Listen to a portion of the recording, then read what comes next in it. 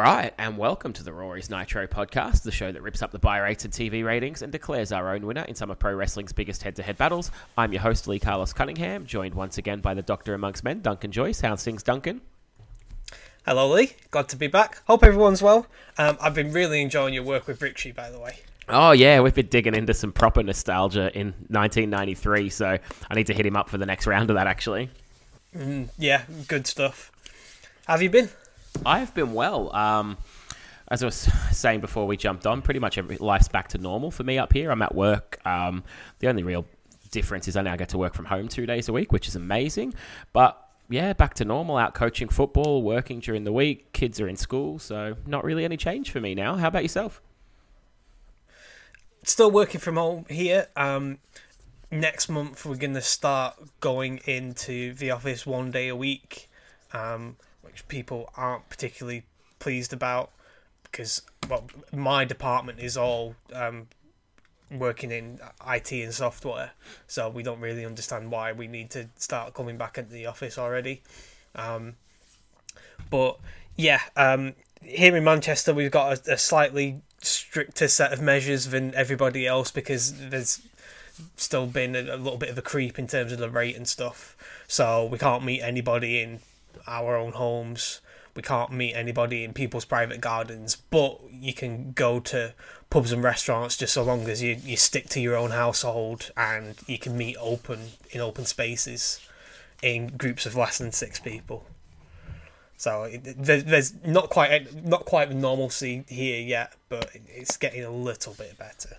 Fingers crossed, hey, that we slowly start to get back to normal. Obviously, everyone's health is first and foremost, and I don't want to go into too much in that because I am not a doctor amongst men. But yeah, fingers crossed the world moves on. I'm certainly hoping that we're going to have, at the very least, crowds back in football stadiums sometime next season because watching the football from over here with the piped-in crowd noise reminds me a lot of these Thunder episodes, and that's not a good thing. That's an amazing analogy. Stop just short of doing the DDP version of that's not a good thing. You know who else doesn't have crowds? Your mama. Oh my god. There's some fun stuff to dissect here. Oh man, I tell you what, it's definitely pretty early on becoming a tale of two shows. I recorded and released an episode last night as well, actually from a year prior to this. I think it's about the 4th or 5th episode of Heat versus Thunder, and even way back then, the WWF could pretty much go on autopilot and whip WCW's backside. So, oh man. It's getting ugly pretty early, a lot earlier than I expected it to. Yes, I'd say so. I think we're gonna have a few weeks in the wilderness here, and then there'll be certain personnel changes that might bring in another kind of crazy, but we'll have to see what that will bring. Yeah, and look, on the flip side to that, this is only the second worst episode of Thunder I've watched this month, so I've watched 2, so it's also the best episode of Thunder I've watched this month. So it could be worse. Speaking of comparing and contrasting the two shows, I'll just send a quick shout out to the guys over at the Monday Night Chores podcast. A pretty new show. I listened to their first episode last week. They're pretty much following the same series that I'm following, and as someone that thought this was a great idea 4 years ago and some weeks goes, what am I doing? Good luck, boys. Like, I hope you make it further than me.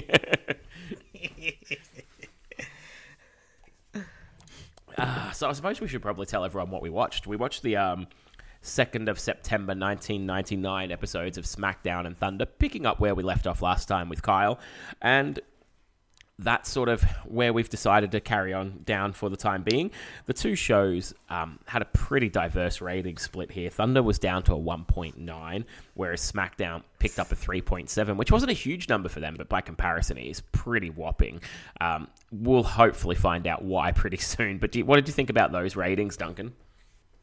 Yeah, I mean, it still kind of makes sense. SmackDown's fresh. Thunder, we'll get into here. You had to do a bit of digging in to realise this, but Thunder was live this week. It sounded like it didn't make a hell of a lot of difference. It certainly did not. You know how like some people online will comment about like calling spots and stuff they hear in the ring, I've always been able to just absorb and not really notice. And the piped-in crowd noise was something that way back when I don't remember ever noticing. But God, on these episodes of Thunder, it's definitely hard to miss now. Yeah. And by the way, if you've not caught up with our first foray into Thunder and SmackDown head-to-head, definitely go and check that out, because that was an absolute riot. Yeah. Oh, man. Which one did you end up watching first? Lee, I've learnt from my mistakes from last time. I'm eating my veg before I have my pudding. I went with Thunder first. I haven't learnt from that mistake, but I think for the process of this, we should probably head in your direction and do Thunder first. Yeah. Oh, man.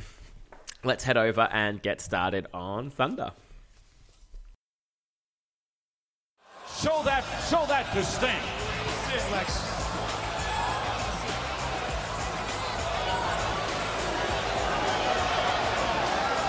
I don't know. What did I tell you, Stinger? Look at the picture. I verified it. That's the White Hummer. And that's Hogan standing next to it. Obviously, Lex Luger has an opinion proof, but now let's go back and let's review the videotape. This is from June of this year as we try to answer the question of who drove the Hummer. You like being a smart ass? Want to go for a ride? Get him!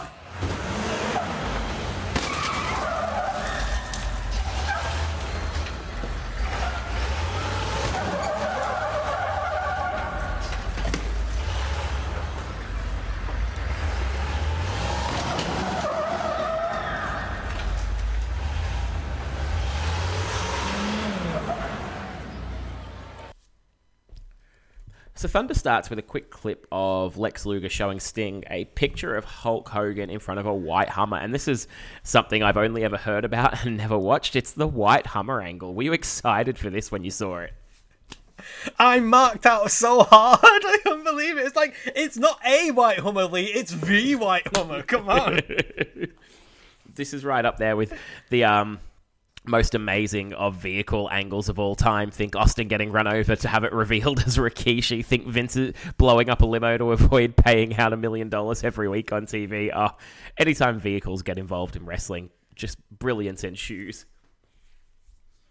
Unless it's WWE Crush Hour. Oh, sick burn. I actually owned that. I wanted that game so much, but for some reason I didn't get around to it. I love like those like vehicular assault games and things like that. You know, like what was it called? Vigilante 8 and Carmageddon. I was hoping you were going to say that. That was proper brilliant computer gaming at its finest. People will never understand. Yeah, that Destruction Derby. I just got recently for the Xbox. Now that shops have opened back up again and I could get rid of my remaining CEX credit, I got Wreckfest, which is kind of like a spiritual mesh of Destruction Derby and an old racing game called Flat Out. And they have these like little Destruction Derbies in the round where you're racing on lawnmowers, and it's pretty fun. That sounds amazing. I'm actually kind of in a bit of a holding pattern for games right now, because I'm trying to decide if I want to buy any of my, sort of favorite games or just hold out until the end of the year and get a PlayStation 5.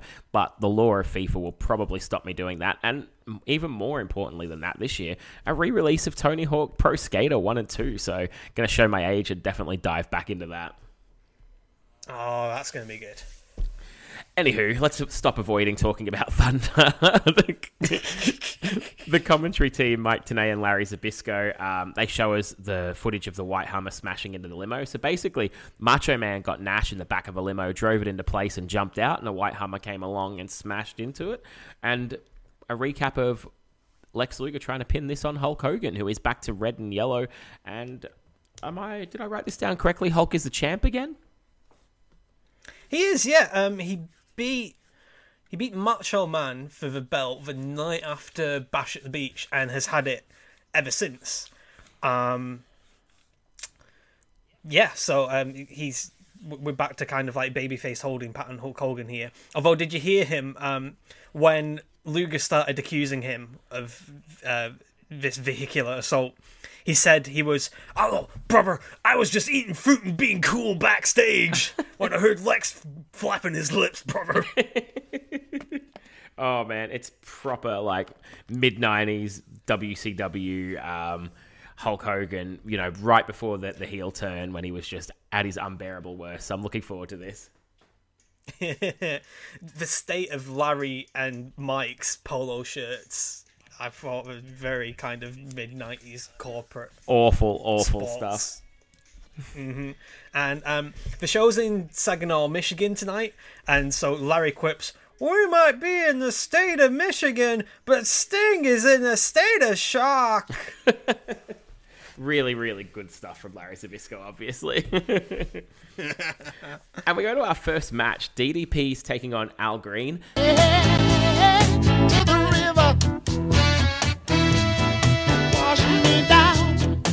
Take me to the river.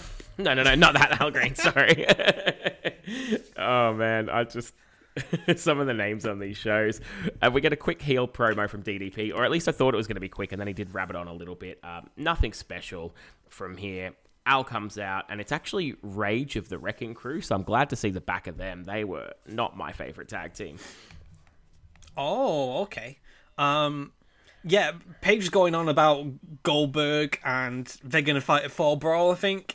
Lots of confusion about whether Goldberg is going to be here or not. Yeah, that's quite often a staple of Thunder, whether big name stars are actually there or not. So Paige quips that Al actually looks a little bit like Goldberg, but a lot better than Goldberg, actually. And then he goes, "I wish I could say the same about your mother." I was going to actually mention that. This has got to be right around the era of that TV show with the guy from That 70s Show hosting effectively Yo Mama joke battle raps. Yes, you mentioned this. I've still not gone back and found this. But how is this DDP's gimmick? I don't know, but like, he was probably topical at the time. I'll have to splice a little bit of that show in just to give you a sample of how truly terrible it was. And I don't know who thought this was going to last more than 5 minutes on the air.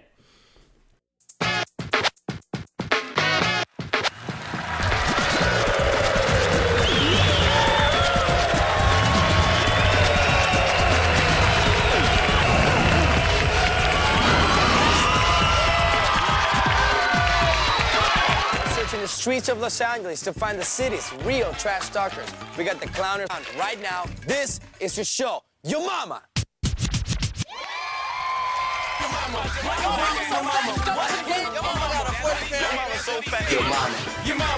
His mama's so fat she can hear bacon cooking in Canada. Man, your mama's so old, her memory in black and white. Man, I'm the champ. I'm here. Peace. After Gabriel took the Chatsworth crown and Terry dominated Owen Park versus Chatsworth, it's going down now. You look like you got it at Ross. You look like a Mervin's mannequin.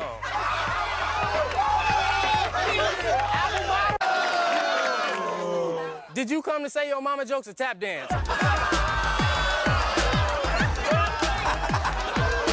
Your mama's so stupid she tripped over a cordless phone.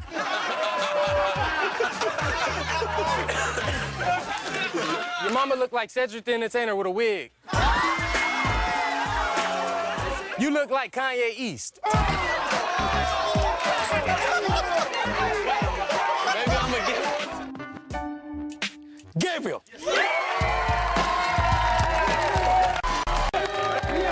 Man, I'm the champ. I'm here. Peace. When we get started, Al attacks DDP for the horrendous joke about his mother. DDP, however, is having none of that. Back suplex, neck breaker. The crowd chant for Goldberg as he hits the diamond cutter for the 1-2-3. He took an absolute ice age to go over and pin him, though. It was a bit of a shitty thing to do, and this actually earned DDP my dick move of the week for pretty much making Al Green look like he was washed up and on his way out of Motown. Oh, interesting. I thought it was a pretty cool version of Diamond Cutter here. He did like the crucifix and spun around, like, you know, that DDT The Rock would do. Yeah. But yeah, big squishy squash here. I kind of liked Paige asking for a replay of the finish when he was done. Yeah, some good heel stuff. I think DDP and Goldberg both hadn't finished their face gimmicks when they were switched heel in WCW, in my personal opinion. I guess a lot of people got switched backwards and forwards, but I think there was a lot of juice left in the tank with those two. A lot of money left on the table. Yeah, I'd say so. Tenay brought up their Halloween Havoc match last year and saying that now DDP's even more focused, so he might actually stand a chance of beating Goldberg. We shall see. Mm-hmm. Our next match is Dave Taylor with William Regal taking on Shane Douglas, and this was a group of people I never thought I'd see interact on TV. Regal obviously between his two stints in the Fed, and Shane Douglas out of ECW, so a bit of an interesting matchup, this one. Yeah, very peculiar mix. There was a sign in the crowd. It said Shane Douglas, the real franchise, but Douglas was spelt with 2 S's on the end. Douglas. Douglas!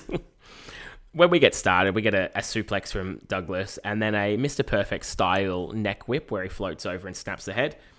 Dave Taylor works over the leg. Regal goes for some interference, but it's quite sloppy. This backfires, and Douglas hits the Pittsburgh plunge for the 1-2-3. Then Chris Adams comes out, another name I didn't expect to throw into this match, and nails Shane Douglas with a flag. This brings out everybody. The First Family, Revolution, there's bodies everywhere. In the end, Revolution stand tall, and Shane Douglas cuts a promo.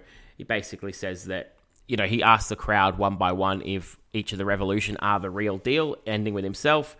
He accepts a no DQ match at Fall Brawl, and then Malenko cuts a promo and ends with their catchphrase, out with the Evolution, in with the Revolution. So yeah, Batista, Flair, Orton, and Triple H were not going to stand a chance if they were around in this time.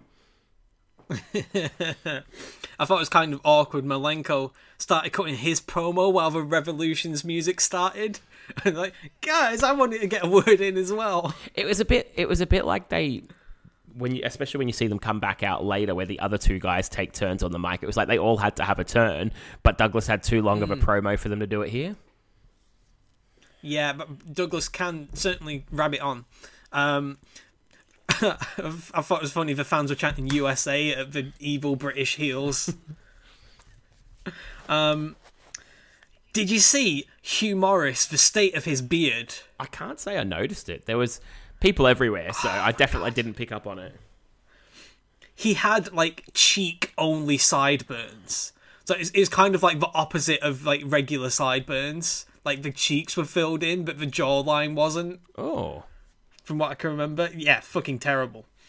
And Tenay was getting in on the whole Revolution catchphrases, and he said that the Revolution is the solution! Ooh. I don't think that's going to stick, but... good on him for trying. Yeah, I don't think it will either. What did you think to this segment? I didn't mind it. I thought there wasn't a break between people running out, so it was almost like you were jogging beside your enemy, but we'll start fighting once we get in the ring. Sure. I think the match is too short to really mean all that much, but I was kind of surprised at how decent Douglas looked. Then the post-match antics, they're all right here, but I'm worried this is going to be like a holding pattern for Thunder here, where they just take a trope in wrestling and bury it into the ground over and over again. I would not be shocked if you were right on the money with that prediction, but we will see in weeks to come. Oh, man. We go to our next segment, which is a commentary team talking about Berlin as though he's a brand new character, and we see a film clip for him. This is a complete Ludwig Borger ripoff for me, and it's not a good one. It's just Alex Wright being repackaged as some sort of cross between The Matrix and Romper Stomper, and talking about the fall of the Berlin Wall. That was fucking years ago, mate. You've been dancing for 10 years. It can't have bothered you that much. Yeah, I got a bit thrown by this because last week they kind of leaned more into the Matrix side, and this week they're kind of leaning into the generic Eastern European heel side, and I kind of want the Matrix guy back, to be honest. Yeah, this is not doing it for me at all. I'm a big no-no on them just pretending but they sort of pretend like he's brand new, but then they say things along the lines of like, we know he speaks English, so like, is he new or do you know him? Which is it? Anywho, next up we go to Kaz Hayashi taking on Bret Hart's toughest opponent to date, El Dandy. When I saw Kaz came out, I marked. And then when I saw El Dandy come out, I marked even harder. Jesus. And in proper Taka Michinoku style, the match basically gets started with a plunger from Kaz Hayashi. Like, it's one of the first moves, and it doesn't mean anything. Do you reckon El Dandy looks like the inspiration for Nacho Libre? Oh, he has that Southern American dad look to him. Yes. Just if you picture Jack Black losing a mask versus mask match and then coming out to wrestle again the next week, that's El Dandy. I'll tell you what, though, he's a tough bugger, that El Dandy. He backflipped out of a backdrop, and I thought he nearly broke his neck. It looked really rough, but he seemed fine, so, who am I to doubt El Dandy? Yeah, absolutely. If Brett thinks he's tough, he must be tough. We get a overhead belly-to-belly from Kaz and a Rana, a springboard DDT, and then he finishes him off with a top rope senton, so it was a little bit of a squash for Kaz, but that's not where the squashing ends, because out comes Sid with Charles Robinson, holding a sign that says 75-0. Sid hits a chokeslam on Kaz and a powerbomb on El Dandy, pins El Dandy, and the referee counts for some reason, and I guess that counts towards the Millennium Man's body count. Yes, he's still doing this delusional thing where he's counting beatdowns. And did you see as well, Little Nate updated the sign to say 76-0? Oh, that's class. I never noticed that. That's amazing. I'm glad that he's got the foresight to bring someone with a sign now, because we know from last week that he can't keep up with his own record. And did this count as 1 or 2? Well, he only pinned one guy, so I guess he's only added 1. Oh, that's very, very big of him. He's a big man, even though he only has half a brain that we do. He cuts a pretty terrible promo. I'm a big fan of Sid promos normally on Goldberg and on Chris Benoit and on the year 2000, so I'll splice a little bit of that in here, but it's no Jericho Millennium Countdown, that's for sure. Say Goldberg!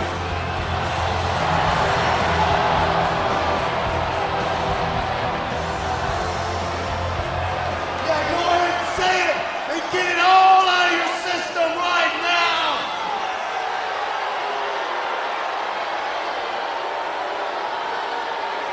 As you sit here and you chant Goldberg, Goldberg sits in the back, and in his mind, the name Sid rings so loud that he is ready to die.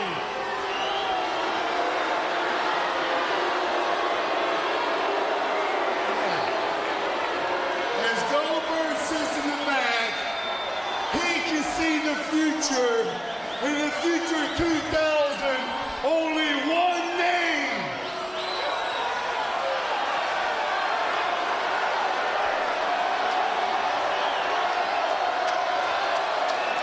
Only one name will you be able to hear. And it's almost like it's tomorrow. I can hear it right now. The people say, Sid.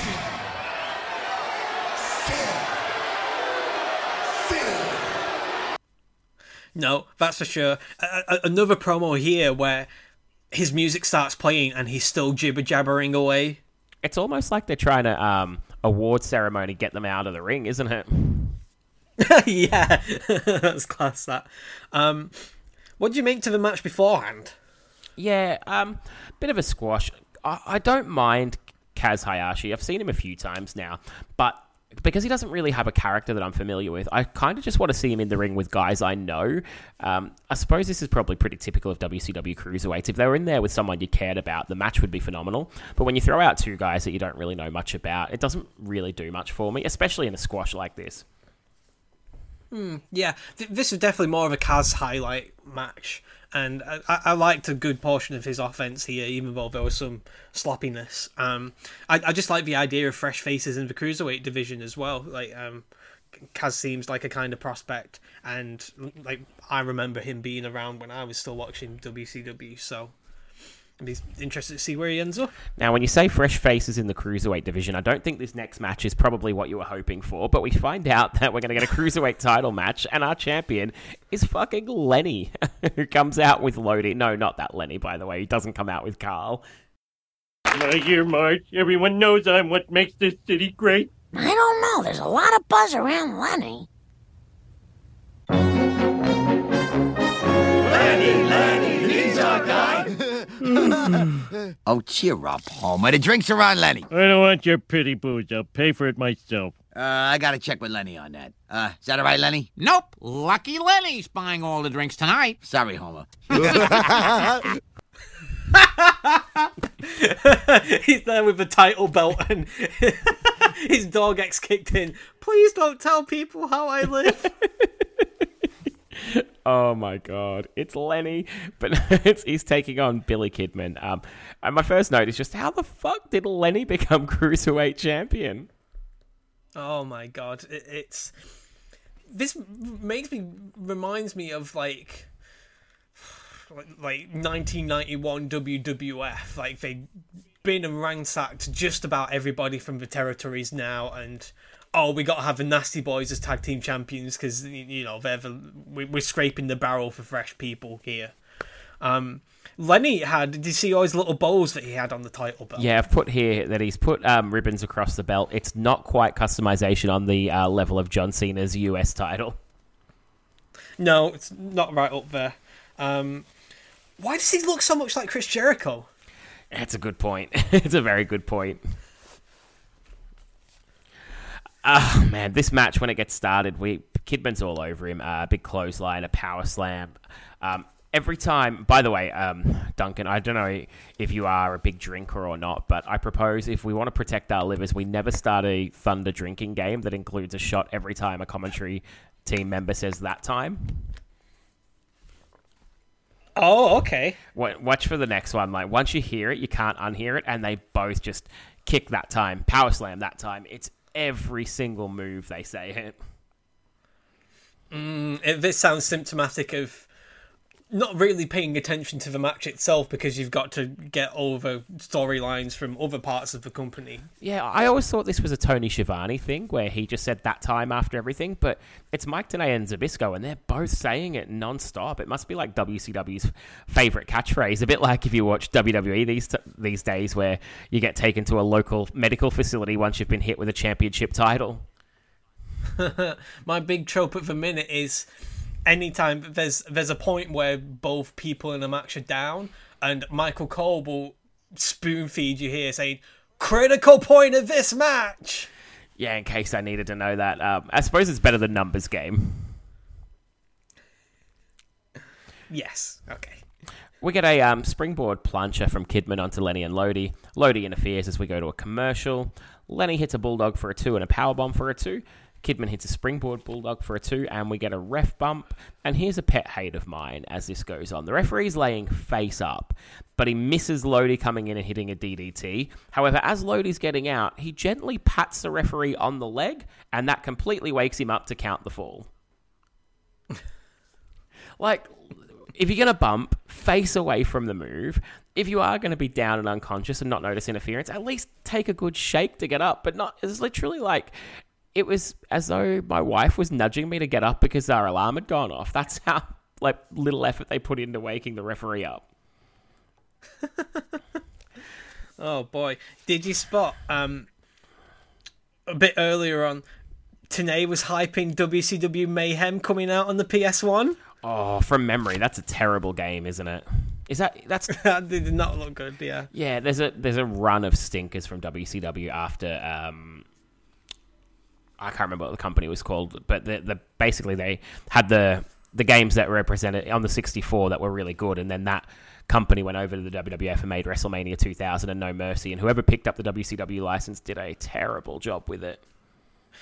Yeah, that's right. It was THQ and Aki were the developers, and they did WCW NWO Revenge, and then they switched over to the WWF and did WrestleMania 2000, and EA picked up the license, and they're doing all these games because they want to feel like genuine sports or whatever. Yeah, the games were not good, and the commentary was terrible, the graphics were terrible, and then I think the last one they did, I think, was Backstage Assault, and there was no ring, and that was terrible as well. Yes. So Kidman ends up kicking out anyway, and then reverses a powerbomb into a facebuster a la the X Factor. Never try and powerbomb Billy Kidman, it will not work. Yes, in my notes as well. Lodi stops a shooting star press as Kidman goes up, and that earns a DQ. And then the Revolution come out to save. Rey Mysterio, unmasked here, looks like AJ Soprano going through his rap phase when he loved Master P. Rey came flying in with the seated senton. Yeah, he was down very quickly. But yeah, this was not Rey's best look. I would say so. Well, at least he could look at this point. Yeah, he's not lost an eye just yet. No, not just yet. Lodi's still doing his sign gimmick, and there was one sign that said G-rated family-oriented signs. Yeah, I don't know what that's all about. Did they maybe get told off for having something a bit racy? I think so, yes, because they're going for the whole gay panic gimmick here, and at one point you could hear the crowd audibly chant the F word at them, which was pleasant. Yeah, Letty and Lodi are only known to me for one thing, and I can't remember the exact specifics of it, but if you ever watched the WWA show that took place over here, battling with the Bananas in Pajamas after, I think, spending the night hyping up that they were going to take on Two Fruits. Yes, I remember hearing about that. Yeah, the Attitude Era podcast are covering those shows. God forbid. I watched that live and never again.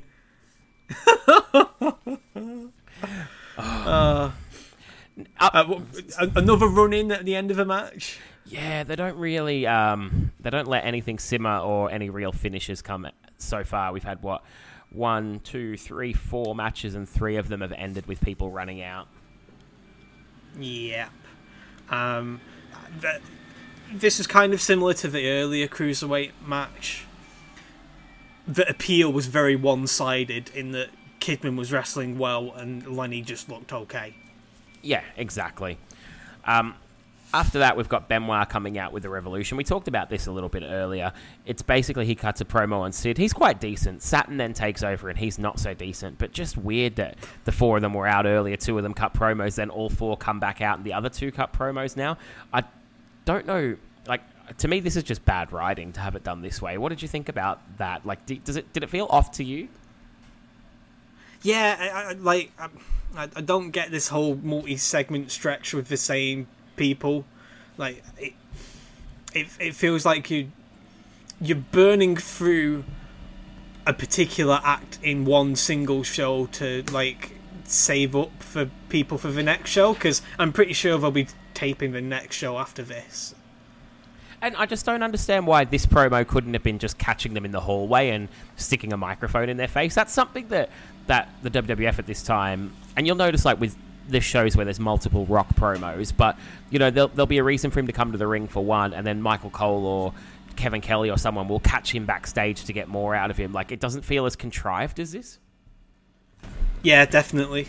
Did you hear Tenay mention the Nitro Girl search? I did not, no. Do you know who they wound up getting through that? Stacy Keibler, isn't it? Yeah, it is, yeah. Brilliant, yeah. Well, that turned out quite good. Well done. History-making moment there. Yeah, definitely. Now, when you're searching for talent and you want a history-making moment, that might be it, but this next segment definitely wasn't. Coach Buzz Stern is back, and he gives the spot on his team to some clumsy, unfit-looking guy that just falls over. Like, I don't even understand what they're trying to achieve with this, but it's pretty crap. Luther Biggs, I think his name was. Yeah, that sounds about right. eagle-eyed people might spot. There's a guy in amongst the trainees. He kind of looked like Elix Skipper. Oh, I didn't notice. I was wondering if there were anyone of note in that group, but they were sat with their backs to us on a bench. Yeah, so it's kind of hard to tell. This is the first point in the night where Tenay actually goes to the point of mentioning that Thunder is live. I could not tell one way or the other before he mentioned this. No, it certainly didn't have the anything can happen feel about this show. So after that Biggs guy is a big putz in that segment, Larry quips, "Not everybody's cut out to be a professional wrestler." And speaking of which, what's our next match, Lee? Disorderly Conduct versus Harlem Heat. Yes. Two people who do not look like they're cut out to be professional wrestlers. Oh, actually, on my notes here, I've got, this is like when I said about the Wrecking Crew earlier, one of my least favourite tag teams. They're right up there with Disorderly Conduct. On the show I put out yesterday, I actually watched those two teams take each other on, and I nearly quit podcasting forever. What? Just so terrible. They're just generic big guys that are just there because, you know, they look like they might be tough, but there's just no character, nothing to them, and they're not good wrestlers. Like, just horrible. The show the Thunder I watched for the last episode was just jobber central, and there was nobody I was interested in until the main event, and then it was a 2-minute DQ. It was just an awful, like, I gave the dick move of the week to whoever wrote the show for putting that on the air and thinking it was acceptable content. Jesus Christ, can you imagine in the mid-80s if WWF went and put, I don't know, Ted Arcidi versus Iron Mike Sharp? Who's the jobbiest jobber of them all? I know. That show was so bad, Marty Jannetty picked up a win. Holy crap. Yeah, Barry Horowitz took on Adam Bomb. Like, I was like, fucking hell, this is terrible. Anywho, I didn't realise Harlem Heat actually got back together because I was watching Thunder from 98, as I keep mentioning, and they're feuding, so I never realised they got back together. Yeah, that's right. Yeah, it's kind of Booker's spinning his wheels a bit here. I don't really know what's going on. I guess they couldn't think of too much to do with Stevie post NWO breakup. They're getting a rematch for the tag titles against the Rednecks at Fall Brawl, by the way. Yeah, they are. And this is just a shine to get them ready for that match. We get a bookend very early in the match before it's a finisher. A double suplex. It's all Harlem Heat very early on. Very, very early. Did not realise the bookend was a part of Booker's offense already. No, and they didn't make a big deal of it or call it that, so it's obviously still warming up into becoming a big move for him. We get a spin kick and a spine buster, and then a double team spine buster into with an axe kick for the 1-2-3. Harlem Heat pick up the victory, and then the Rednecks, as you mentioned, come running out, but they don't really get up to much as Harlem Heat run them off as we go out to a commercial. So, again, this is like 3 segments here. The heels try and run in, do a sneak attack, and then the baby faces stand to the ground and stand tall. This is getting really tired already. Yeah, it's like you're on one of the old wrestling games where you've got to book your show and you're playing up until past your bedtime and you're falling asleep, so you just bang out the last one so you can save it. That's what this reminds me of. Yeah. So, yeah, another one-sided match, as you say. Good showcase for the Heat, really. Definitely. We then go to Scotty Riggs taking on Prince Ikea. The Prince hits a drop kick before Scotty Riggs hits one of his own. Prince Ikea hits a high knee. A bad botch missing a drop kick, but it's sold and picks up a 2 count. He completely misses, but Scotty Riggs sells as though he got him and then eats a 2 count before they get up and go, fuck this, we're going to brawl around the outside for a minute. Yeah, that's such a shame because the first drop kick that Riggs did, it was so on the money. I'm just amazed at the accuracy. When they come back in, it's over pretty quickly. Scotty Riggs hits the Famouser or the Rocker Dropper for the 3 count. It's too short to be anything special as we go back out to our next commercial. I'm surprised you're not going on the Hammerlock scale here. I wrote dud, but it mustn't have pissed me off enough to get me ranting. Yeah, I wrote dud as well. How do you have this many flubs in such a short match? Yeah, it just wasn't good. I think if this had been 7 or 8 minutes, it probably would have got me irate. What's with Riggs's manky Lex Luger narcissist gimmick? Yeah, he's not good looking enough to pull it off, is he? Don't let Scott Cavaliero hear you say that. When the American males, he had youth on his side. He looks like he's aged about 15 years at this point. Oh, man, he must have spent... Who knows? We then go to our next match, which is the Cat versus Goldberg. And you want to talk about getting me on a rant. I started ranting about how shit the overdub theme for the Cat was. And it was so bad, I stopped the show and I got on YouTube. I'm like, what is his theme? And it's almost the same thing. They just took the words out of his song. That was his actual theme song. It is garbage. All Brawl pay-per-view event is taking shape. Yes, it's Hulk Hogan to defend the world's heavyweight title against Sting. Plus, as we found out earlier this evening, Goldberg to go one-on-one with Diamond Dallas Page. Also, it is going to be the Revolution in action in a no disqualification tag match against the First Family. The West Texas Rednecks to defend the tag belts against the Harlem Heat. And tickets are still available for what we refer to as the WCW September pay-per-view tradition. And in terms of tradition, this will be the 4th consecutive year that we have been in Winston-Salem, North Carolina for the Fall Brawl event. And those tickets are on sale now at the Lawrence Joel Veterans. I'm the greatest! 1, 2, 3,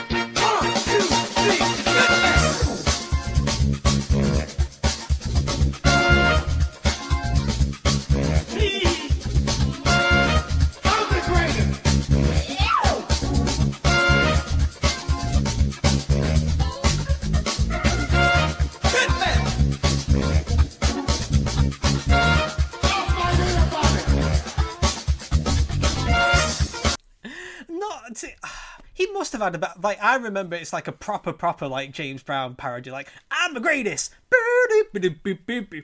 and whereas the WWE overdub is just like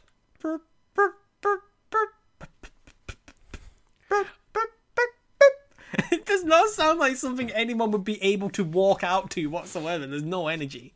I'm going to put both of them in for a second and let everyone decide. But when I put it on, I was like, holy shit, this one's terrible too. Like, that's one of the more... I actually thought it was one of the more accurate, like, rip-offs they'd stuck in. Did you hear him as well? Just no subtlety whatsoever. Just demands, cut my James Brown music off. And someone backstage at WCW is thinking, fuck, we're trying to avoid license fees here. We're going under. He calls out Hulk Hogan before Sonny Ono reminds him he's actually taking on Bill Goldberg. It's like, oh my God, this is bad. I think what he was going for here is once he's beat Goldberg, he'll be fit to challenge for the title, but whatever, mate. Well, he's so confident he sends Sonny Ono to the back. And then Goldberg comes out, and the Cat does nail him with a sidekick. Unfortunately, this just pisses Goldberg off, who spears him, and for the first time all night, the crowd legitimately pop and go nuts for that. And then he eats a jackhammer for the 1-2-3 in a comedy squash a la Dolph Ziggler at last year. Yeah, Goldberg's just like, pay me! Oh man, Larry Zbyszko calls Goldberg a legal weapon and Mike Tenay corrects him, and that about sums up this episode of Thunder. A legal weapon, is that like an international object because standards and practices wouldn't allow them to say foreign? It came across a lot like that, didn't it? We go to our main event, and it's Sid versus Saturn. It's a very punch-kicky start, but I've got here, like, maybe it's just that Thunder's so average, but I actually don't hate the Millennium Man storyline. I think it's pretty cool. Yeah, I'm fine with it as well. Sid's very proud of it. It says, I'm the Millennium Man, and you're not! Yep, that's true. I definitely did not claim to be the Millennium Man. There's a bit of a flub where Sid's video started playing in the middle of Perry Saturn's entrance. Oh, I never saw that. That's not great at all. No, you're probably blinded by the main event pyro that we got. Sid deserves all the help he can get. He needs a lot of help. Unfortunately, he brings back the pressureless camel clutch that he was likely to do. Yeah, that wasn't a highlight of the match. I'll tell you what was cool, though, when Saturn goes for that plancha over the top and Sid catches him on the outside. That was pretty cool. Yeah, not bad. As well, he hits a really huge choke slam inside the ring. Sid always did an awesome choke slam. It's a bit of a beatdown, to be fair, before Saturn fires back with a springboard forearm and goes up top for a 10-punch. And then Rick Steiner comes out for another interference DQ finish. Dean Malenko comes out and the Revolution stand tall. So 3 times the Revolution have all been in the rings. Twice they've stood tall at the end of a segment. It's absolutely spot on what you said before about wearing them all out in one show, because this just was overkill to the max. Definitely, yeah. Really flat main event. They totally flubbed getting Sid out of the ring at the end there. That didn't look good. I don't think this match particularly helped anybody. Saturn moved quite well, but it just feels like it was kind of illogical that Sid wouldn't go in for the kill. Like, it felt like it was taking a bit too long. Like, he hit that choke slam and is like hanging on forever. He was doing loads of fish hooking with his really, really breathing noises. It was kind of disturbing. Yeah, and I couldn't make sense of the DQ finish either. No, and I don't think Saturn got enough hope spots to warrant outside interference to save Sid. Like, that was really my main gripe with the match. It needed to be a few minutes longer with Saturn throwing a bunch of good moves for Rick Steiner, to warrant Rick Steiner needing to come out and bother helping him. I know who goes, oh shit, he's doing the corner 10 punch. He's in real peril here. I know. Just, really, really terrible. So, overall, not a great episode of Thunder, and a fresh, hot SmackDown is probably going to be able to take this one to town, but we'll have to go over and find out. Yeah. Massive step down from last week's show, which I have trouble believing was possible, but here we are. Yeah, not the best episode of Thunder we'll ever watch. Possibly not the worst, though. Okay. Now, before we head over to SmackDown, it's time to take a little trip down memory lane. Peace God, now the shit is explained. I'm taking niggas on a trip straight through memory lane. It's like that, y'all. It's like that, y'all. It's like that, y'all.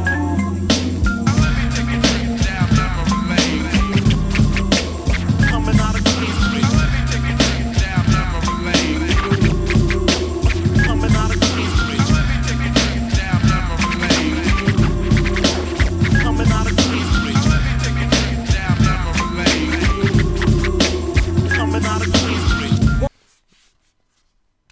Now, Dunk, I actually had a bit of a bolt of memory today of something that I wanted to talk about. And we were talking about video games earlier. I actually had a game on my computer, like back in probably 92, 91 era, something like that. And it was called WrestleMania, and it was actually brilliant. I had a little joystick that I could use for it, and it was limited that you could only pick from Hogan, the Warrior, or the Bulldog, but the gameplay and the graphics for the time were phenomenal. Have you ever heard of this game? No, this is a bit of a black hole for me. Like, I don't know who was making the games, and it seems like several people were making them depending on the format.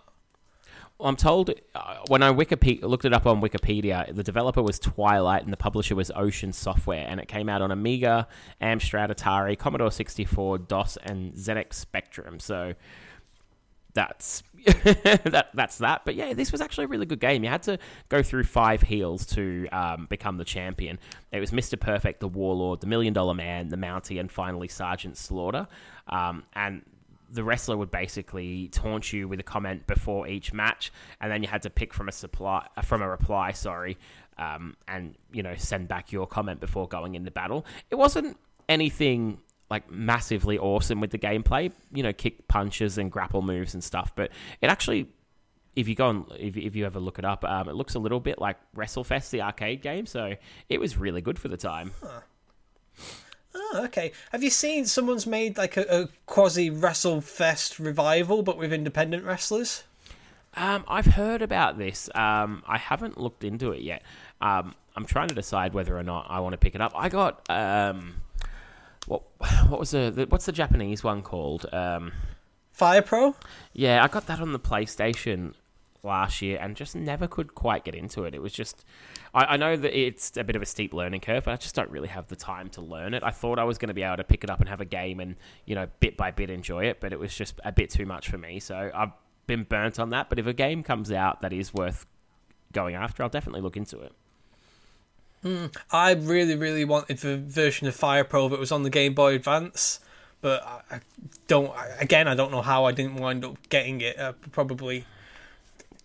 What did I get? I got like Ready to Rumble on the Game Boy, and it was terrible.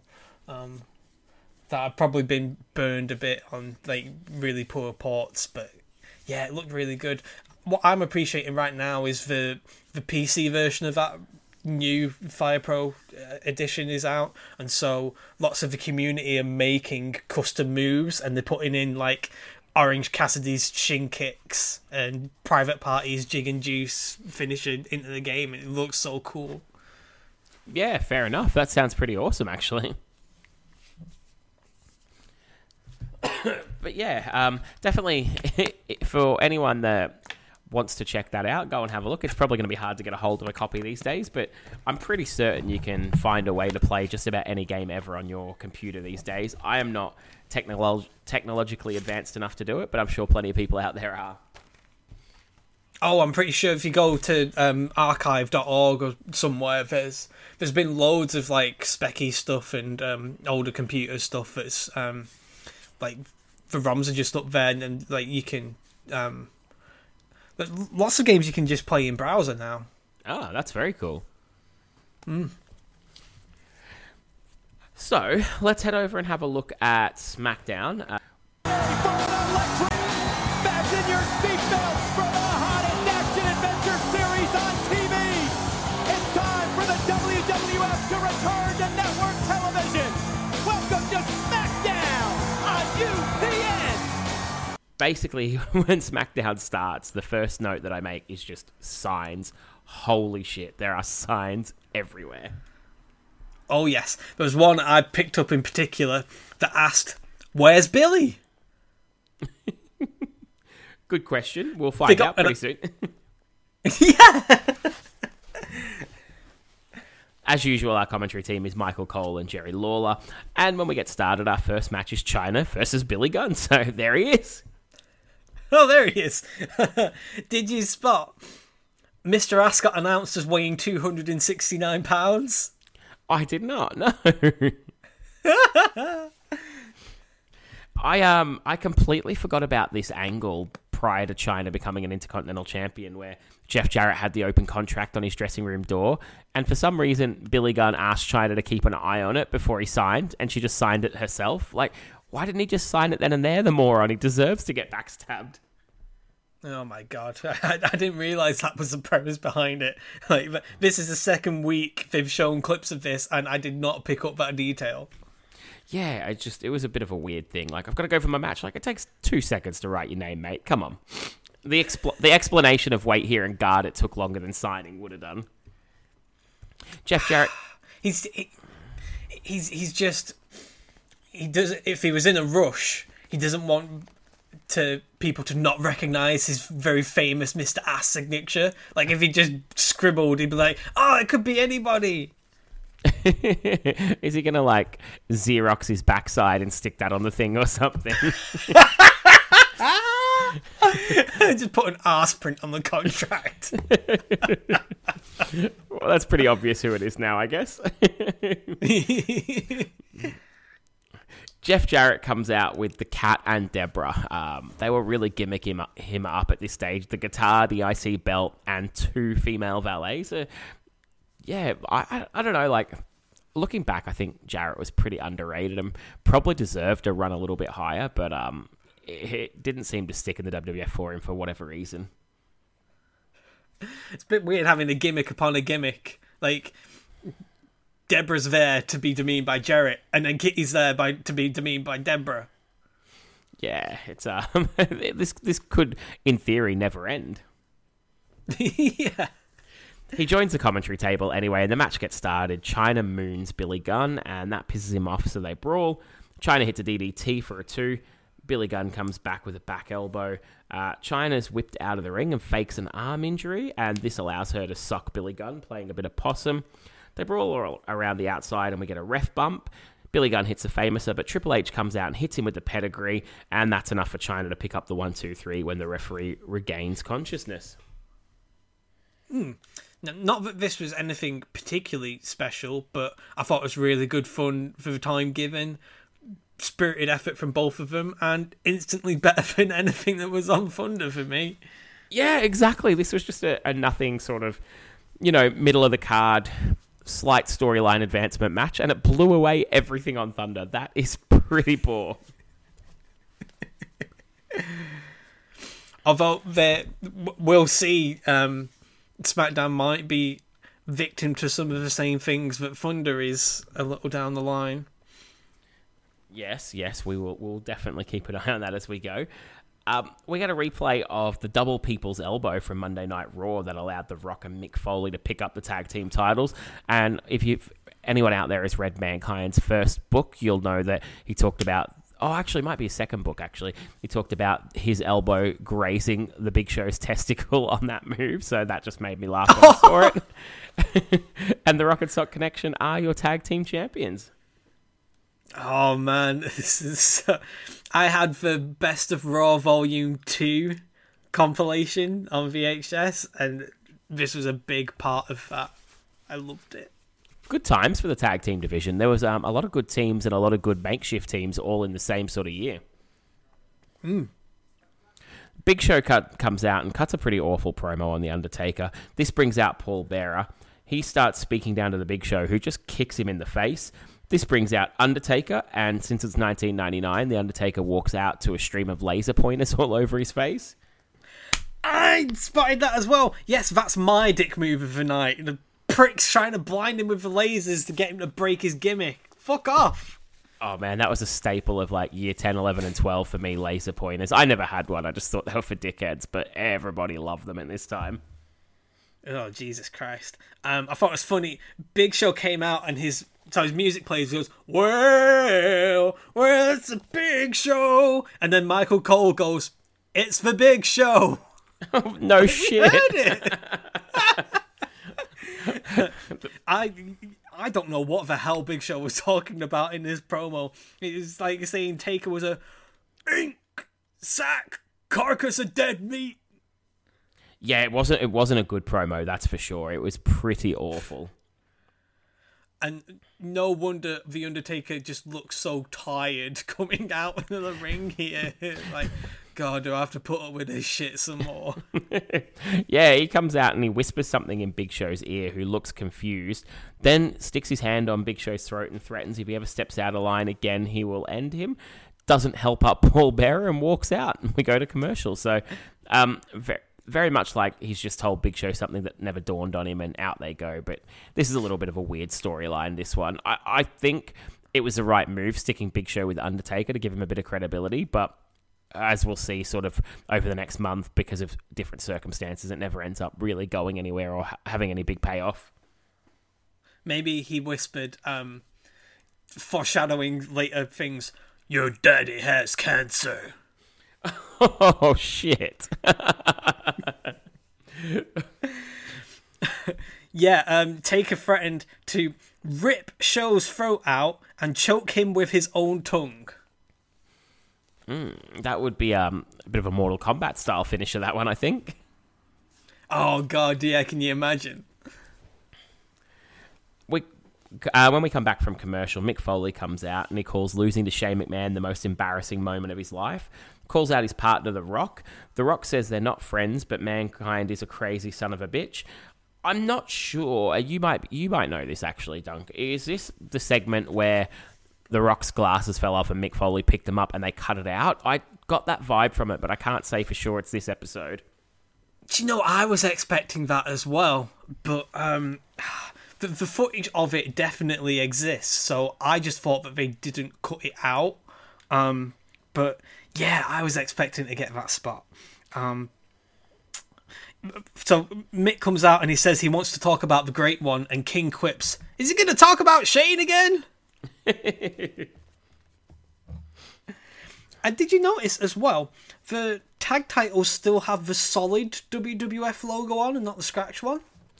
I did, yeah. I'm not really sure when that swapped over. It's weird, right? Because I think the Big Eagle belt had the block logo on it for a little while earlier, like the year before as well. Like, these belts, I guess they're not quick to turn around. So yeah, sometimes they are a bit out of date, but that seems really out of date by now.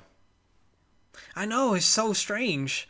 Like, I'm pretty sure the WWF title has the scratch logo by now, because I know Austin's Smoking Skull one had the scratch one on, and so I guess they just figured they had to update the regular belt to have the scratch as well. But yeah, I just, this halfway house that we have between branding just irrationally irritates me for some reason. No, I am with you on that. Shane McMahon then comes out with Triple H in China. He names The Rock versus Mankind in a match for the number one contender. And he says if they don't fight, they'll both get a 6-month suspension. And says to Triple H, you'll take on that bald-headed SOB. Triple H gets angry, but anyone with a brain can see there's a swerve coming when he doesn't name Stone Cold Steve Austin. Mankind, to end the segment, suggests politely that The Rock should just lose the match. The Rock does not oblige as we go out from this segment. Mankind also pointed out they're in Worcester, Massachusetts tonight, and it's the arena where he beat The Rock for the title. Yes, he did. Yeah, good callback. Rock's entrance music was in an interesting spot here. It's kind of like halfway between his 1999 theme and his 2000 theme. Like, it got a bit more bass in it and stuff, but it still had the really low energy The Rock says stuff over it. I always hated when they took the words out of his entrance, you know. I just loved the Rock's laying the smackdown. Know your damn role. Like, I just loved them bits through the song. I hated when they took it out. We then jump pretty helter-skelter through a bunch of different little segments here. Fink comes out to challenge Tony Chimel to a tuxedo match, who says no. Fink jumps him and the bell rings. We get an awful match that Tony Chimel ends pretty quickly, and then we just rapid fire through a bunch of stuff. X-Pac tells Kane that he wants to fight on his own tonight. Shamrock enters the arena, and Mankind does a little promo with Lillian Garcia, all in a really quick turnaround time. So did any of that stick out for you, Duncan? Any highlights amongst all those parts?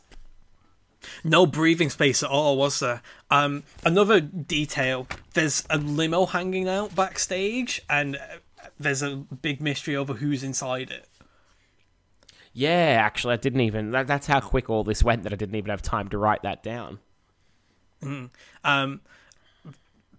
big sticking point for me, the most unpleasant part of this, was the quote-unquote skig mark that Fink had in his undies.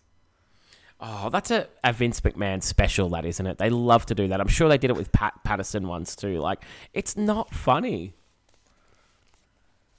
Vince has a shit sense of humour, pardon the pun.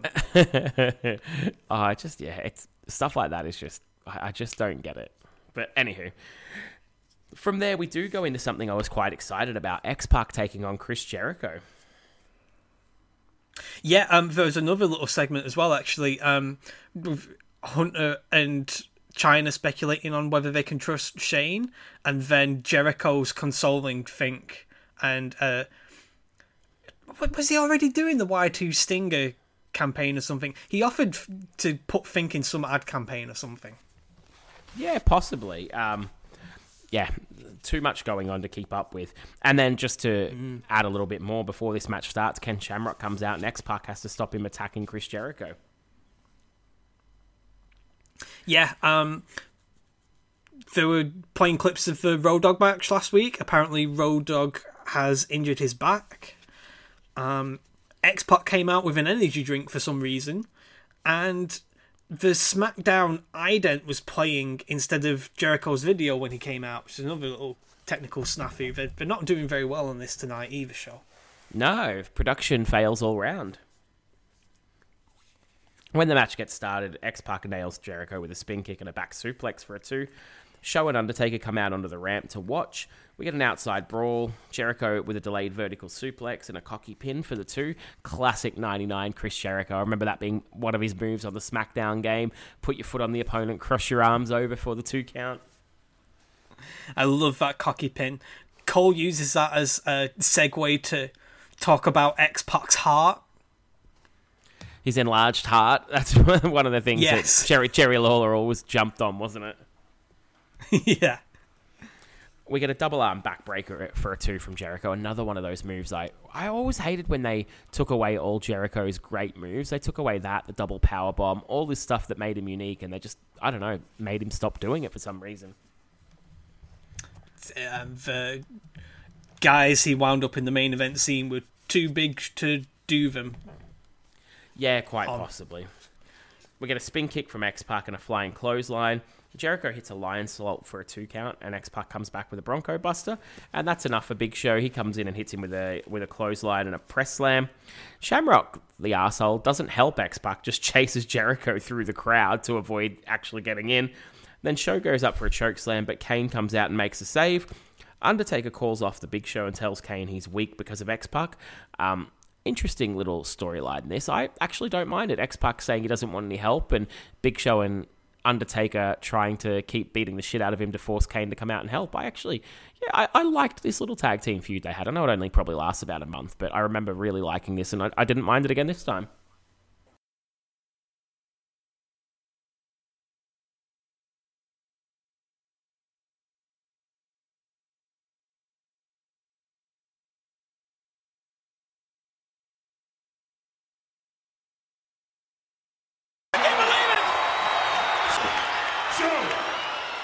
He'll have his day.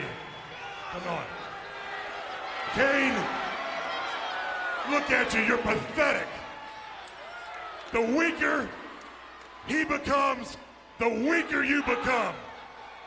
And the weaker you become, the more... Yeah, I do like this angle. I like both simultaneously humanizing, well, both of them really, like Kane putting his trust in somebody again, X-Pac wanting to step up to the plate for him, and the Undertaker trying to use that to get the edge over them. I like them as a team, and I like this angle. Did you spot the Dreamcast sign in the crowd? I didn't. Oh man, it just reminds me of like a 2000 Arsenal kit whenever I see anything about a Dreamcast. Yeah, it was the Red Spiral and 9999, which was when it was launching. It's crazy to think it wasn't out yet. Oh my god. Was the Dreamcast logo, was it in blue in Australia or was it in red? Blue, I'm pretty certain. Do you know I don't actually know anyone that owned a Dreamcast? Oh, you're looking at one right here, buddy. Brilliant. I love my Dreamcast. Oh man, yeah, I don't recall anyone ever getting one. It went over here. It basically went straight from the Sega Nintendo wars into PlayStation versus Nintendo 64, and then PlayStation versus Xbox. Yeah, okay. I've got a book on the Sega and Nintendo console wars that I really want to get to. Oh, what's it called? Oh, it's something. It's being turned into a movie, I think, as well now, or maybe a series. The reason why I ask is I think I may have read that book. Is it a blue cover? It's got like a blue color with like red font, and Seth. Oh shit! What's his name? Seth Rogen and Evan Goldberg do the forward, I think. Is it called Console Wars, I think? Yeah, I think that's it, yeah. Yeah, I've got it, I've read it, it's really good. Oh, nice. After that, we go to Ken Shamrock angry backstage, which is becoming a bit of a staple of the last few weeks. Yeah, China and Triple H were trying to break into Shane's locker room as well. What do you think of Jericho so far, by the way? Because I feel like he's doing surprisingly okay in the face of what's been documented about his sort of growing pains getting into the WWF, if you will. Yeah, look, the more of this I watch, the more I think that any heat to do with Jericho had nothing to do with his work, and it wouldn't have mattered what he did. He was going to get shit on when he came into the company. Yeah, I agree, because like it's a pretty decent match that he had with Packy. It just had a shoddy finish. And the angle with Fink and the angle with Shamrock and even the segment the week before with Road Dogg, like, it's all been entertaining. The debut with The Rock is memorable. Like, he's not done anything that's bored me, and he's not done anything that looks sloppy or dangerous, so I just don't get it. Yeah, I've been pretty pleased with all of his work so far. We then go to our big title match that Triple H was so irate about. He's taking on the bald-headed SOB, aka my best mate, Gillberg. Gillberg! How y'all doing out there? And you are definitely listening. The Raw is Nitro podcast, baby. With my man, Lee Carlos Cunningham. How you doing, brother man? Long time no see. Look, keep listening to Raw is Nitro, because this is Gillberg telling you this is the baddest podcast out there.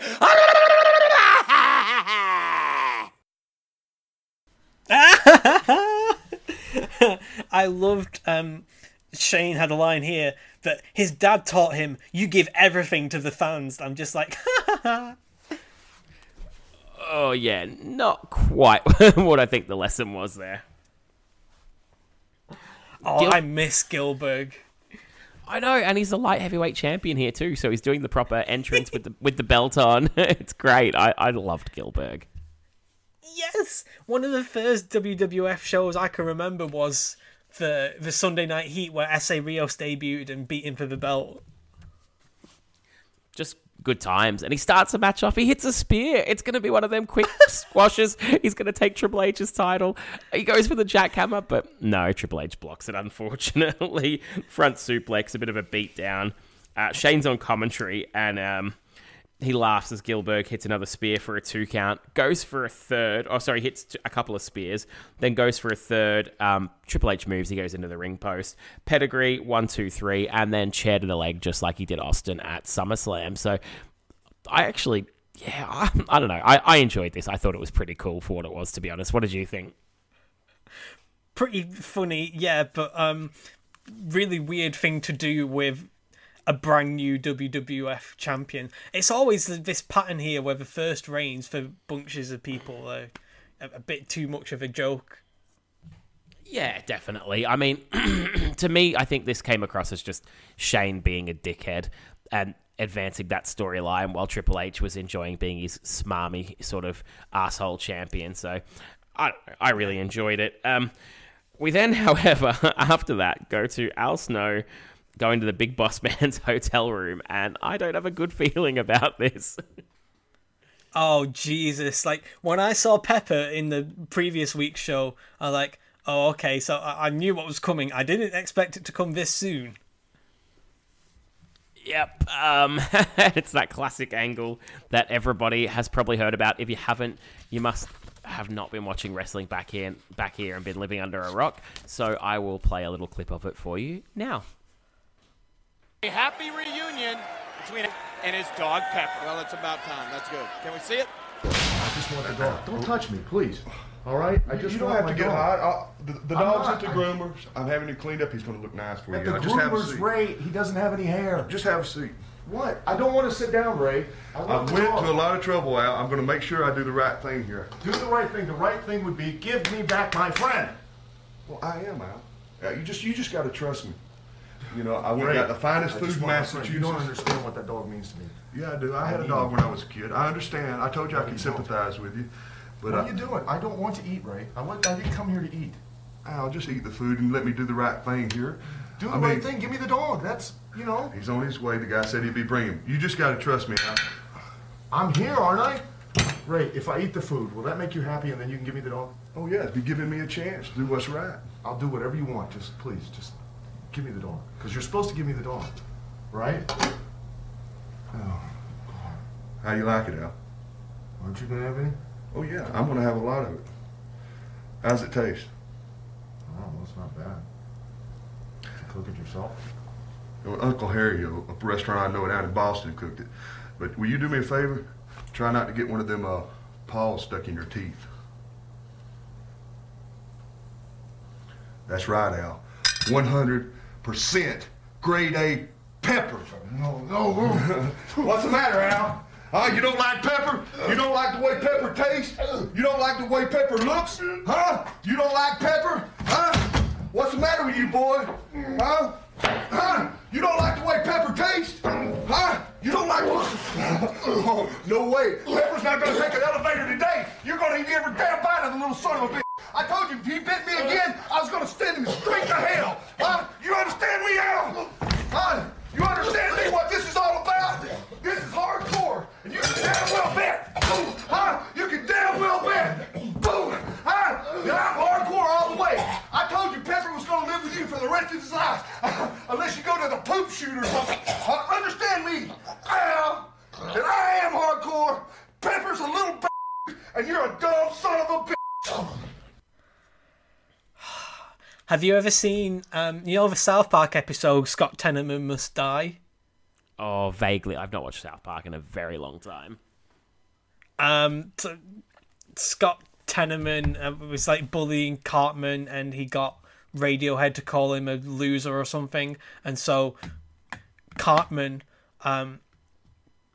got Scott's parents to go onto a farm, get shot by the farmer, and he cooked chili with Scott Tenorman's parents. Oh, this is now coming back Scott to me.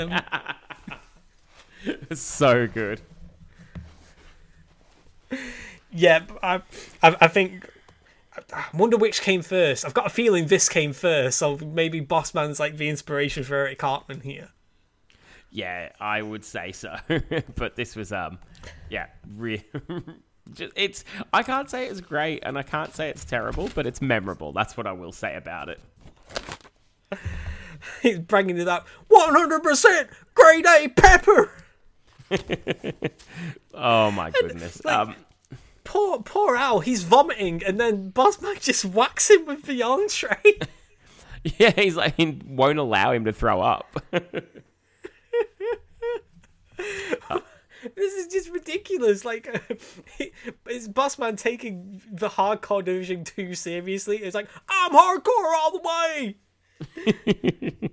Oh man, as good as it will ever get with the Hardcore Division. Did you see him eat some of it as well? Yeah, like he takes a bite on his way out. Like, I don't give a fuck that that's a dog. He's like, yeah, tastes like chicken. Classic Bossman. Oh man, when we come back from the madness, Shamrock is still searching for Jericho, and from there, as I lose my notes, it's time for Mankind versus The Rock. This gets started with an outside brawl, and then The Rock, the big heel, hits a low blow. They both take a turn on trying to pick up the headset and talk on commentary, and then beating the crap out of each other on the outside. We get Mankind with the double arm. Oh, sorry, Mankind. Double arm DDT. Yeah, I don't know why I stuttered on that. Sorry. And then Mr. Socko, but the ref takes a bump. Shane comes out to referee. We get a rock bottom, and then Shane waves out Triple H and Chyna. The faces fight back, but Shane calls for the bell, calling a double DQ as we go to a commercial break. When we come back, we've got a bit too much Shane for my liking now. Shane is with Lillian Garcia, who says he'll make it up to them. Just a lot of these guys, and I assume this is what you were talking about earlier, where we're going to the well once too often. Yeah, just like no room to breathe whatsoever. Just same cogs turning up over and over again. Good old Michael Cole never misses an opportunity to call for steel stairs, steel chairs. Oh, he loves that, doesn't he? Yeah. Just Shane prattling about and wasting everybody's time. This is a weird way to put across a new TV show, really. Yeah, absolutely. We then go to our next match, which is Val Venus versus Ken Shamrock. But before the match gets started, we see a little roll of the sponsors for the evening. We've got 1-800-COLLECT, Castrol GTX, and WWF The Music Volume 3. So, on that note, I thought I'd ask, did you ever, and if so, which was the first wrestling album you ever bought? It was WWF The Music Volume 5. Now, I didn't buy it myself. My mum's workmate ripped it for me. Good, because that was a terrible version, wasn't it? There was not much on that one. I liked It had Too Cool's theme, a Kurt Angle's theme, it had Kane's theme. K-Quick, I think, then wasn't ended it? on that. Which one? K-Quick, yeah. And I assume you were going to say, and it ended on Pie. The fucking dirt worst. It's the Rock solo recording debut. And end of his career while he's at it. Oh man, what was your favorite wrestling album? Mine, I think I'd probably have to go. I think it's a tie between what's the rap one called? Aggression and Forcible Entry. I really enjoyed both of those albums. I liked a lot of Forcible Entry. Yeah, I was really pissed off that the version of Rob Zombie's song actually didn't sound like the version that Edge would come out to. And I'm also doubly pissed off that the Americans got the Kane Slow Chemical song and we didn't hear in Britain. I think that was on my version. I'm not 100% sure. Fucking hell. I think it was. I tell you what I loved. Man alive. There were some cool themes back then. I loved that song. I actually got weirdly obsessed with it about a month ago and listened to it about 10 times in a week for some reason. And you know, the one that I also really liked that was on that album was the Benoit theme that he didn't use for very long. That was a really good song as well. Yeah. I liked a lot of them. I got frustrated later on down the line that they were edited differently, and so like when I play the album, it wouldn't be like how they would when they come out to the ring. But yeah, I liked that one, and I liked Anthology as well. Oh yeah, I think that might have been the last one I bought, Anthology. That had some really good themes on it, but they were spread across 3 discs, and there was some bang average ones mixed in as well. Yeah, that's true. Yeah, I kept going. When was the last time I stopped? So I got the Music Volume 6, the one that was called Theme Addict, and it came with a free DVD, and it had loads of people's entrance videos.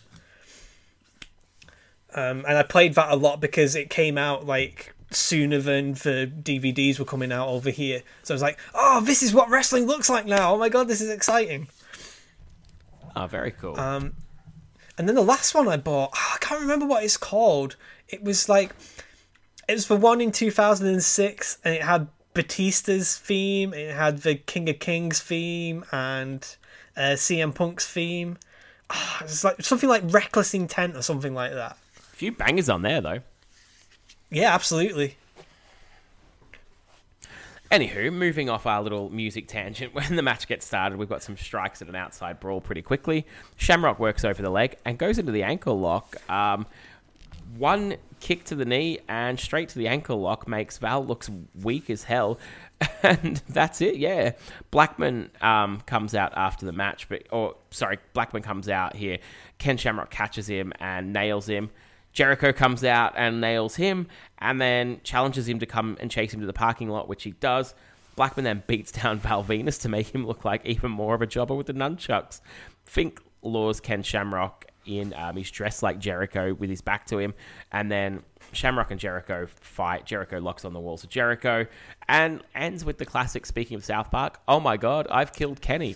A lot to unwrap here, especially Venus looking like a joke. But what did you think about all of this? I didn't really digest how Val came across here, but the match was nothing to write home about. I actually really enjoyed the post-match stuff. Ken had an awesome judo throw to block Blackman's nunchuck attack, and yeah, the angle with the shovel and the lion tamer at the end, I just really enjoyed. It's actually one of my favourite spots on the show. Yeah, pretty decent overall. I'm intrigued. This Shamrock-Jericho feud I actually have fond memories of. I wish Shamrock hadn't left pretty, I think it's pretty soon here now. He leaves within the next few weeks, I believe, so that's a real disappointment. Yes. But it's not long for this world. I don't think they make it to the pay-per-view. Do you remember reading Jericho's book and Shamrock would get pissed at him for doing the knife edge chops? It's like, I don't sell that shit, buddy. No, I completely forgot about that. So there you go. It's like, it's one of the least worked strikes in wrestling, and Ken won't do it because it doesn't make him look tough or something. I'm like, oh, take it. It sounds awesome. It does sound awesome, but I'd be fucked if I wanted to take too many of them as well. Shane and Triple H and Chyna come out again. We see female legs getting out of a limo, and it's definitely Stephanie McMahon because she's got them school teacher shoes on. Yeah, I was like, okay, this is Steph. Test comes out, and he brings Stephanie and Linda with him. The Rock and Sock versus Triple H and Shane is named by Linda as a match for later on. Shane demands that it's for the tag titles, and Linda, for some reason, agrees as we go to a commercial. When we come back, Shane is hyping up Triple H, and here's where I've put, just a bit too much Shane for one show. Let's dial it back just a little bit, hey? Yeah, maybe get a bit more Linda calling Test Andrew, because it's a shoot. Yeah. Then we go to the Holly cousins taking on Midian and Viscera. So the Hollies, of course, are the super heavyweights. So it makes sense that they would be challenging someone the stature of Viscera. Yeah, so this next match was kind of rushed the way it was promoted. They called it a tag team battle royal at one point, but really it's just a gauntlet match, which I think they did at SummerSlam like a couple of weeks ago already. Yeah, I think it was called Tag Team Turmoil then, so that's how I wrote it down. But yeah, you're right, like, two teams start, one's eliminated, the next one comes out. But like, this match was kind of, like, they were on their way to the ring before I realised what it was. You're right, they didn't really talk about this much at all. Yeah, that's it, Tag Team Turmoil, you're right. Viscera nails Midian by mistake, and that allows the Hollies to pick up the win. As you can imagine, when you're trying to squeeze a bunch of teams in, the falls are quite quick here. Draws and Albert come out, and Bob hits a Falcon Arrow for the 3 count. The Hardys then come out, and Matt hits a moonsault for a 3 count. Very, very quick. The Acolytes come out. Bradshaw hits a clothesline from hell off of the Poetry in Motion, which looks sick, and that's enough for the victory there. Stevie Ray, Jesus, definitely not Stevie Ray. Stevie Richards and the Blue Meanie come out, and Stevie eats a powerbomb and a pin before the Meanie even gets to the ring. I'm guessing he was probably avoiding Bradshaw, knowing what we'd find out later on down the track. Mm-hmm.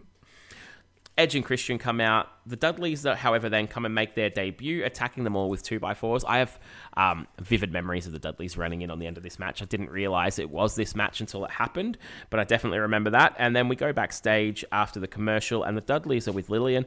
And, oh my God, I forgot about Bubba Ray's stupid fucking stutter. I forgot he brought it into the WWF. I knew it was an ECW thing, but yeah, this surprised me. I don't really know what the 2x4s bit was all about. What do you think to this segment overall, Lee? I liked the debut of the Dudleys, but the Tag Team Turmoil, to end it like that, it didn't need to be a Tag Team Turmoil. That just seemed pointless. Like, it could have been pick your 2 top teams, Acolytes and Edge and Christian, going at it for the number 1 contender match, give them 7 or 8 minutes, and then the Dudleys interfere and we don't get a winner. You made a bunch of teams look weak to get to this moment, by having them all pinned inside 60 seconds.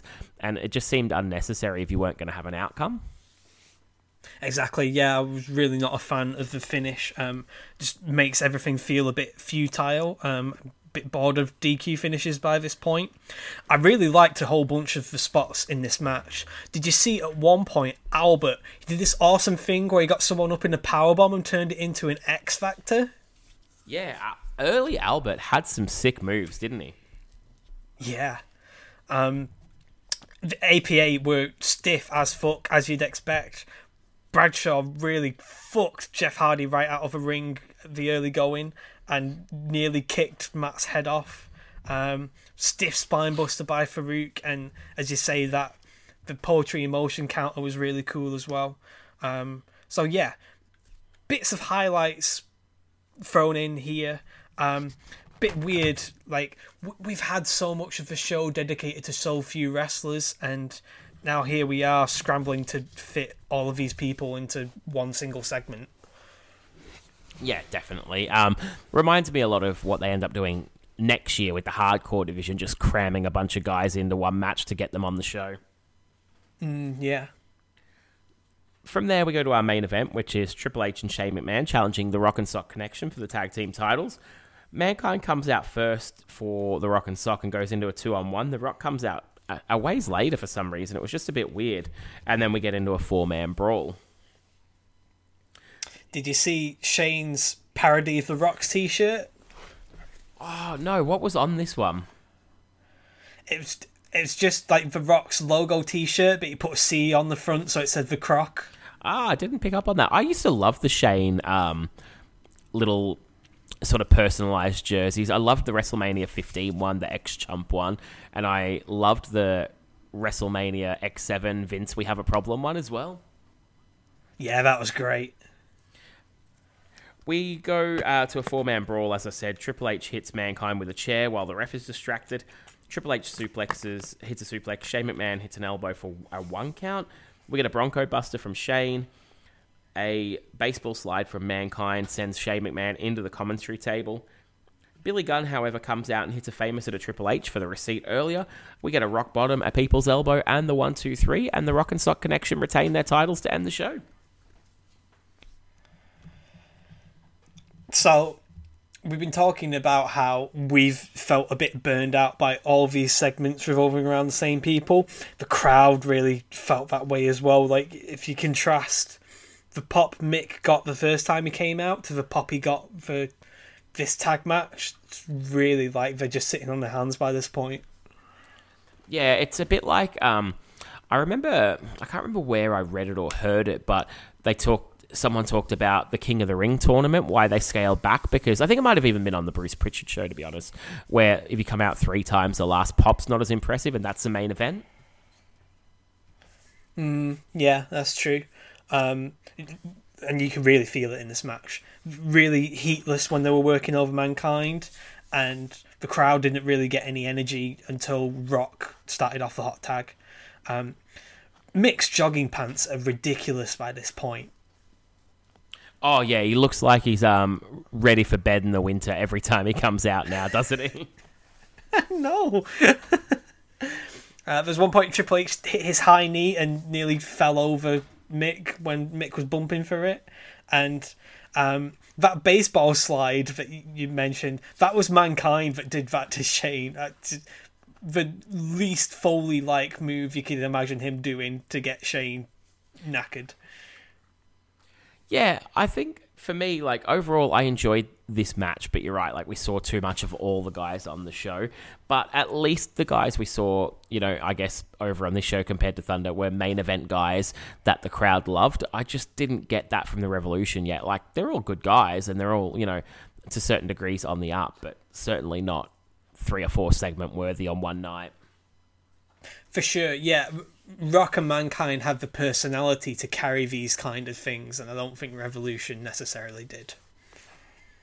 But no, overall, I think a reasonably enjoyable episode of SmackDown. Probably a slight step down from the one we watched last time and the pilot, but overall, not too bad. Some classic moments, like the Dudley debut is something that I remember. Some good stuff with Undertaker, Big Show, X-Pac, and Kane.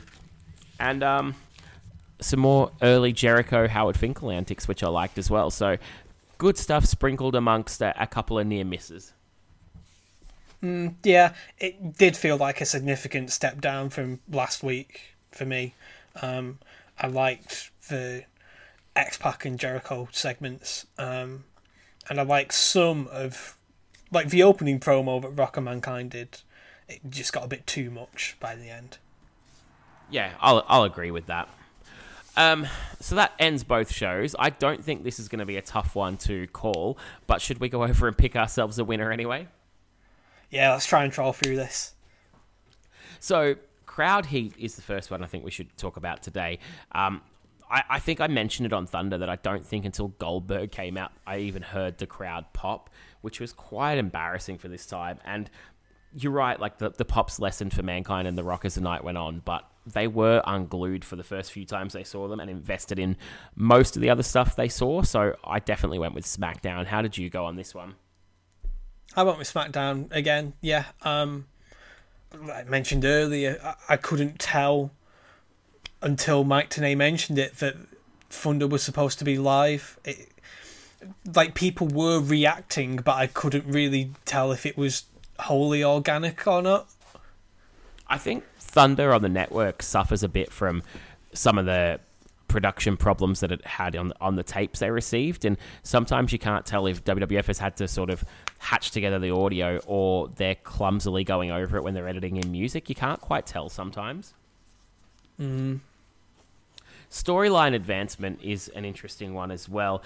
I was a big fan of the Sid storyline carrying on, and I guess he's kind of got a dual story going on because he's sort of feuding with Benoit and Goldberg at the same time.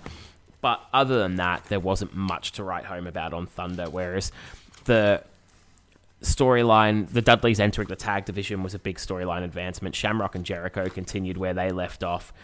China, Billy Gunn, Triple H against The Rock and Mankind, Shane McMahon's involvement, all of this stuff. And Undertaker, Kane, sort of with X-Pac and Big Show sprinkled in, was all good stuff for me. So I definitely went with SmackDown on that one. How about yourself? It's one of the toughest ones for me because at least from Thunder, I got the sense of some kind of direction heading towards Fall Brawl. Like, that DDP and Goldberg are kind of at odds. That the lots of Revolutions feuds were laid out. But I think I give SmackDown the edge here because I liked the tag team scene and China kind of dipping her toe in the water, becoming the babyface as well. What about characters? Which show do you think had the best characters on the night, Duncan? WWF had far more of their trademark performers than Thunder did. I know they're trying with the Revolution, but it's... Yeah, they're not putting them over anybody, though. Like, they might be featuring them, but ultimately Saturn still looked like he had no chance against Sid. And yeah, I don't know, like, Saturn in the main event at this point is not doing it for me when you've not bothered to bring Hall, Nash, Sting, Hogan, Macho Man, etc., onto the show. And SmackDown is very much being treated like 1A and still has all the star power of Raw, so it was a very easy one for me, that. Yeah. Tougher decision might be, who do you think had the least production botches for the night?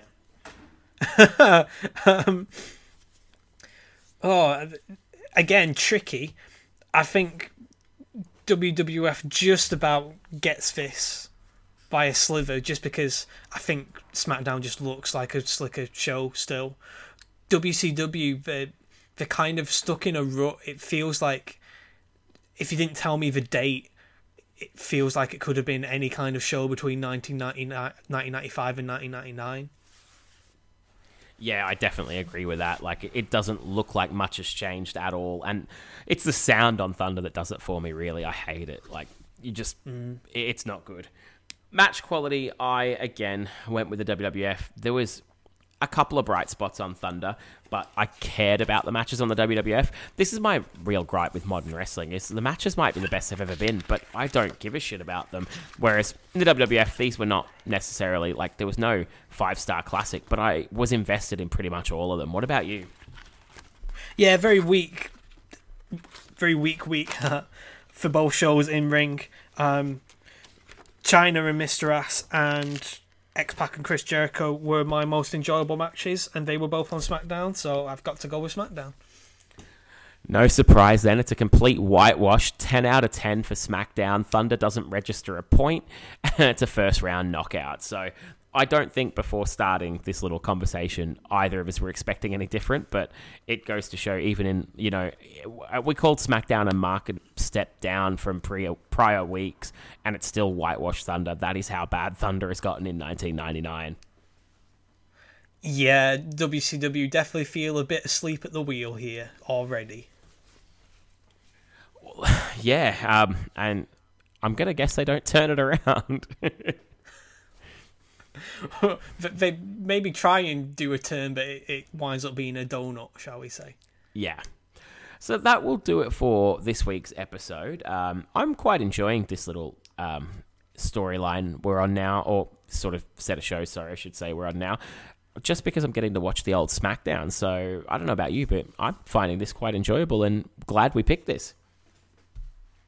Yeah, I'm looking forward to some more twists and turns here. This is a period I'm really not familiar with in terms of the WWF. Like, I know certain things happen, I'm just not quite sure of the order.